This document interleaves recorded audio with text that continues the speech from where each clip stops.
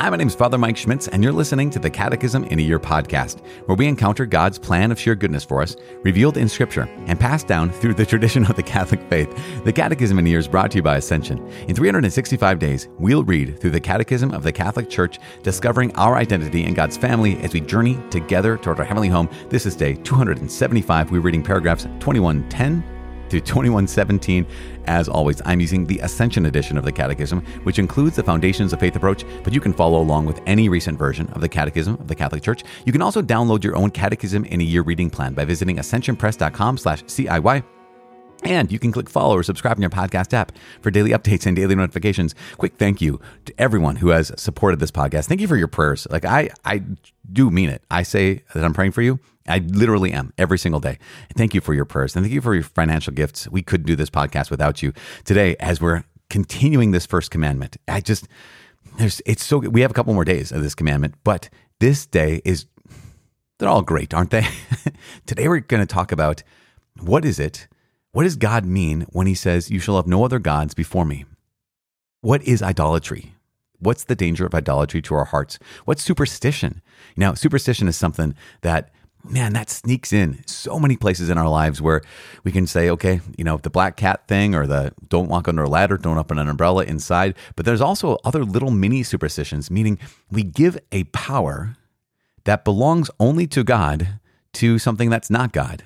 And then idolatry is giving, worship or our heart or whatever it is that belongs to God to something that isn't God. We're also going to look at divination and magic, because those are, in some ways, and more and more people are attracted to that notion of divination and magic. So we're going to talk all about that today in order to prepare our hearts. Let's pray. Father in heaven, we love you. We love you and we receive your love. We acknowledge that you are the giver of every good gift. You're the God of the universe and you know our names.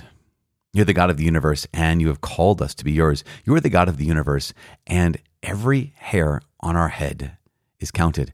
Lord God, every strand of DNA, you know. And who we are matters to you. What we do matters to you. Help us to fully belong to you. Help us to receive your love. Help us to receive your attention. And help us to find a place deep in our hearts where you are the Lord. Help us to create a life, to craft a life where you are the center, where you are everything, because God, you are the center, because God, you are everything. Help us to do this. In Jesus' name, we pray. In the name of the Father, and of the Son, and of the Holy Spirit. Amen. It is day 275. We're reading paragraphs 2110 to 2117. You shall have no other gods before me. The first commandment forbids honoring gods other than the one Lord who has revealed himself to his people. It proscribes superstition and irreligion. Superstition, in some sense, represents a perverse excess of religion. Irreligion is the vice contrary by defect to the virtue of religion. Superstition. Superstition is the deviation of religious feeling and of the practices this feeling imposes. It can even affect the worship we offer the true God. For example, when one attributes an importance in some way magical to certain practices otherwise lawful or necessary. To attribute the efficacy of prayers or of sacramental signs to their mere external performance, apart from the interior dispositions that they demand, is to fall into superstition. Idolatry. The first commandment condemns polytheism. It requires man neither to believe in nor to venerate other divinities than the one true God. Scripture constantly recalls this rejection of idols of silver and gold, the work of men's hands. They have mouths, but do not speak, eyes, but do not see. These empty idols make their worshippers empty. Those who make them are like them, and so are all who trust in them. God, however, is the living God who gives life and intervenes in history. Idolatry not only refers to false pagan worship, it remains a constant temptation to faith. Idolatry consists in divinizing what is not God. Man commits idolatry whenever he honors and reveres a creature in place of God, whether this be gods or demons, for example, Satanism, power, pleasure, race, ancestors, the state, money, etc. Jesus says, "You cannot serve God and mammon." Many martyrs died for not adoring the beast, refusing even to simulate such worship. Idolatry rejects the unique lordship of God. It is therefore incompatible with communion with God. Human life finds its unity in the adoration of the one God. The commandment to worship the Lord alone integrates man and saves him from an endless disintegration. Idolatry is a perversion of man's innate religious sense. An idolater is someone who transfers his indestructible notion of God to anything other than God. Divination and magic. God can reveal the future to his prophets or to other saints. Still, a sound Christian attitude consists in putting oneself confidently into the hands of providence for whatever concerns the future and giving up all unhealthy curiosity about it. Improvidence, however, can constitute a lack of responsibility. All forms of divination are to be rejected. Recourse to Satan or demons, conjuring up the dead or other practices falsely supposed to unveil the future, consulting horoscopes, astrology, palm reading, interpretation of omens and lots, the phenomena of clairvoyance, and recourse to mediums all conceal a desire for power over time, history, and, in the last analysis, other human beings, as well as a wish to conciliate hidden powers. They contradict the honor, respect, and loving fear that we owe to God alone. All practices of magic or sorcery, by which one attempts to tame occult powers so as to place them at one's service and have a supernatural power over others, even if this were for the sake of restoring their health, are gravely contrary to the virtue of religion. These practices are even more to be condemned when accompanied by the intention of harming someone or when they have recourse to the intervention of demons. Wearing charms is also reprehensible. Spiritism often implies divination or magical practices. The Church, for her part, warns the faithful against it. Recourse to so-called traditional cures does not justify either the invocation of evil powers or the exploitation of another's credulity. All right, there we have it, paragraphs 2110 to 2117. I find this is fascinating. Again, so good for us. This first paragraph, 2110, is, even begin, it says, just to summarize, the first commandment forbids honoring gods other than the one Lord who has revealed himself to his people. But this sense of it prescribing superstition and irreligion. We'll talk about irreligion tomorrow. But what is superstition? It says this: superstition, in some sense, represents a perverse excess of religion. Isn't that interesting? A superstition represents a perverse excess of religion. So what is it? It says in 21:11, superstition is the deviation of religious feeling and of the practices this feeling imposes. So what's religious feeling? What's the religious sense? That is, okay, if I do this thing, something is going to happen because of it, right? So I feel comfortable, or I'm comforted by rubbing my lucky rabbit's foot, because now that I've rubbed this lucky rabbit's foot, something good's going to happen. I feel good when I take 3 sips of coffee before I spin in the circle. I don't know, whatever the thing is, right? I'm wearing my lucky socks, and I have a feeling because I did this action that something good is going to happen, or the thing I want to happen is going to happen. So you see what that is? That is, it's trying to derive this religious feeling from a random action, essentially. It goes on to say that this can even affect the worship we offer to God. Now look at this one. This is going to be close to home, hopefully, for a lot of us. I say hopefully because we have to be aware that we can even be superstitious about our Catholic practices. Like this is a real thing that we could do. So here's an example. For example, when one attributes an importance in some way magical to certain practices otherwise lawful or necessary. So when I drive by or walk by a Catholic church, I make the sign of the cross typically. Now, I do that because I'm trying to acknowledge the fact that, yes, here is our Lord Jesus Christ, body, blood, soul, divinity, truly present in every Catholic church. So I'll make the sign of the cross as I go by. So it's a good thing. It is otherwise lawful. What if, though, I say, no, I didn't make the sign of the cross. I'm going to have bad luck today. Or I need to do this in order to have a good day. Now, I would have then taken something that's actually a good action. It's part of the devotion that I have to our Lord Jesus, and you could have that same devotion to our Lord Jesus and his real presence in the Eucharist, and it's turned it into something superstitious. It goes on to say, to attribute the efficacy of prayers or of the sacramental signs to their mere external performance, apart from the interior dispositions they demand, is to fall into superstition. And I would say this: I'm not superstitious. I am a little stitious. I needed to say that. I'm so sorry. I'm not superstitious, but we can all recognize that sometimes we reduce our actions, even in church, to their external performance. Now, that doesn't mean we don't still go through the motions. What it means is our challenge, our invitation is to match the external but with the internal. So that's our call. Next, idolatry. We talked about this so many times. So we can have idols. We can actually turn to false gods and call them by name and give our lives to them. That is obviously prohibited, like in the Old Covenant, Baal. That is one example. But in 21:13, it highlights idolatry not only refers to false pagan worship, it remains a constant temptation to faith. What did we say a couple days ago? The human heart is an idol-making factory. We can make anything into our God. We can take any good thing, even bad things. We most often take good things, make them into ultimate things. So idolatry consists in divinizing what is not God. So we commit idolatry whenever we honor and revere a creature in place of God. And it goes on to give some examples, whether this be gods and demons, for example, Satanism, or power. Power can be the thing you live for. Pleasure can be the ultimate thing that we sacrifice everything else for pleasure. It could be race. It could be I highlight my own race or another race above everything else or everything else. Remember, it's taking a good thing, making it the ultimate thing. Ancestors. There is such a thing as ancestor worship. The state. How many people are more invested in their politics than they are in worshiping the Lord? Money. What did Jesus say? You cannot worship both God and money.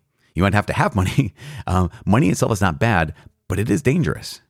And so we have to use it wisely. Just like fire. Fire's not bad, but it's dangerous.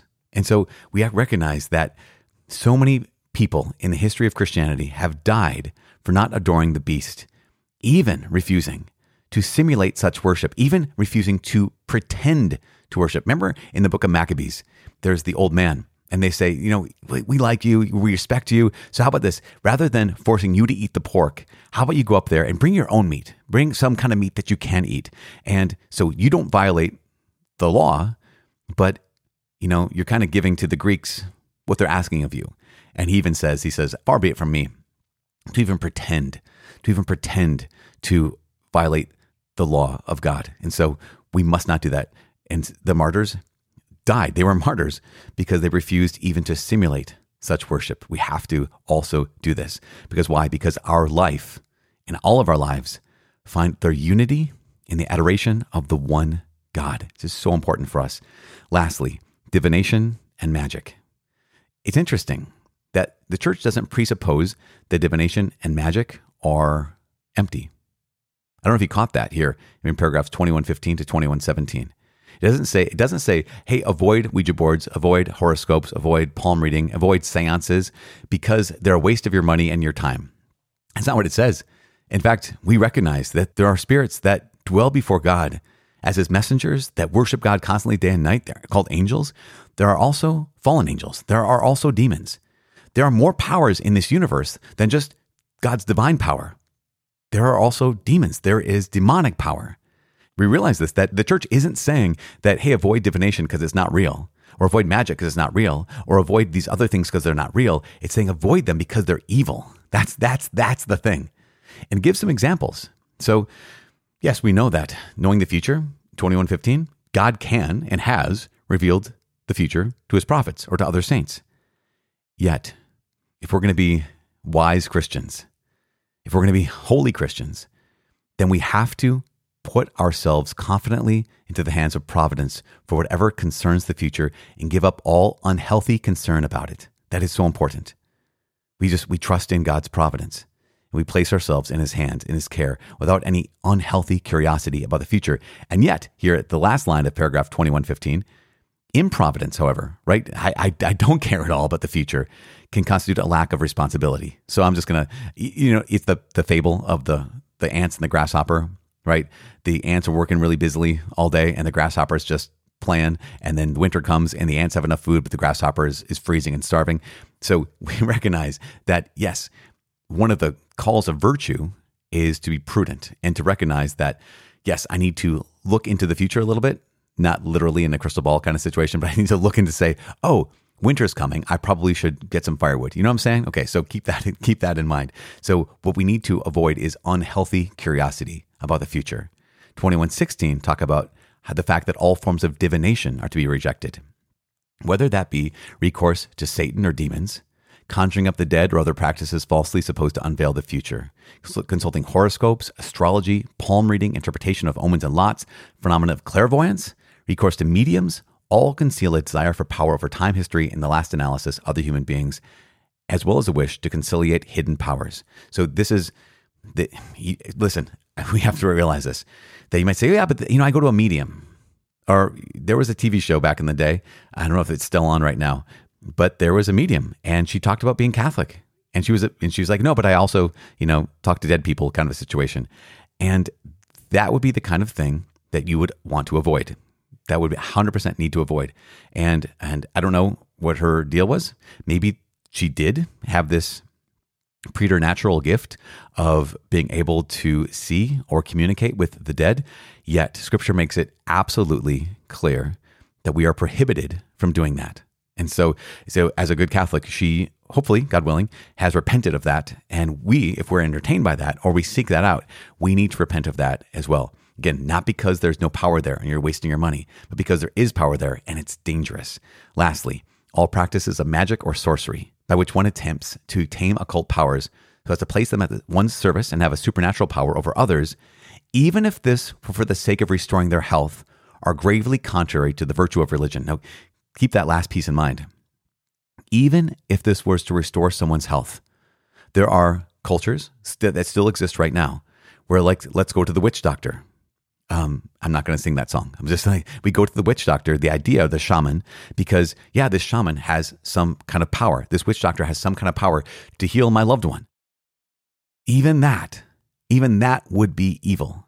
It must be avoided. Absolutely must be avoided. It goes on to say, these practices are even more to be condemned when accompanied by the intention of harming someone or when they have recourse to the intervention of demons. Next line, wearing charms is also reprehensible. So keep that in mind. And you have to ask the question, what is a charm? That's a great question. So what it's not is, I know that a lot of moms and grandmas, have like a bracelet, and on their bracelet, they have little like figurines, and those figurines might be something along the lines of, oh, this represents, my granddaughter, Sophia, and this represents my grandson, Alex, that kind of a situation. Those aren't the same things as charms. What they're talking about are objects that are intended to give some kind of benefit, some kind of good luck, that kind of thing, like a good luck charm. It's reprehensible here according to the church. Spiritism is the last one here. Spiritism often implies divination or magical practices, and the church, for her part, warns the faithful against it. So we must avoid these things. Even if this is recourse to traditional or so-called traditional cures, that doesn't justify either the invocation of evil powers or the exploitation of another's credulity. So keep that in mind. Keep all those things in mind. Even if it's part of our tradition, as part of our culture, we'd still avoid those at all costs. Does that make sense? Hopefully it makes sense. Hopefully you don't mind me going back and rereading. As I mentioned, that when we go through RCIA and we look at the commandments, sometimes I find myself just teaching straight out of the Catechism. I'm talking to our students and like, okay, you guys, let's just read the whole book. So this is much like my RCIA classes. And I don't know if they like that or not, but I do know that we have to get through all this content because it is so important. Tomorrow, as we said, we're going to talk about irreligion. And we're also going to talk about what are some of those ways in which, again, we can violate this first commandment that we shall worship the Lord God alone, and him only shall you serve. We're talk about that. We have no other gods before God. Talk about that even more tomorrow when it comes to the sin of irreligion. But right now, I am praying for you. Please pray for me. My name is Father Mike. I cannot wait to see you tomorrow. God bless.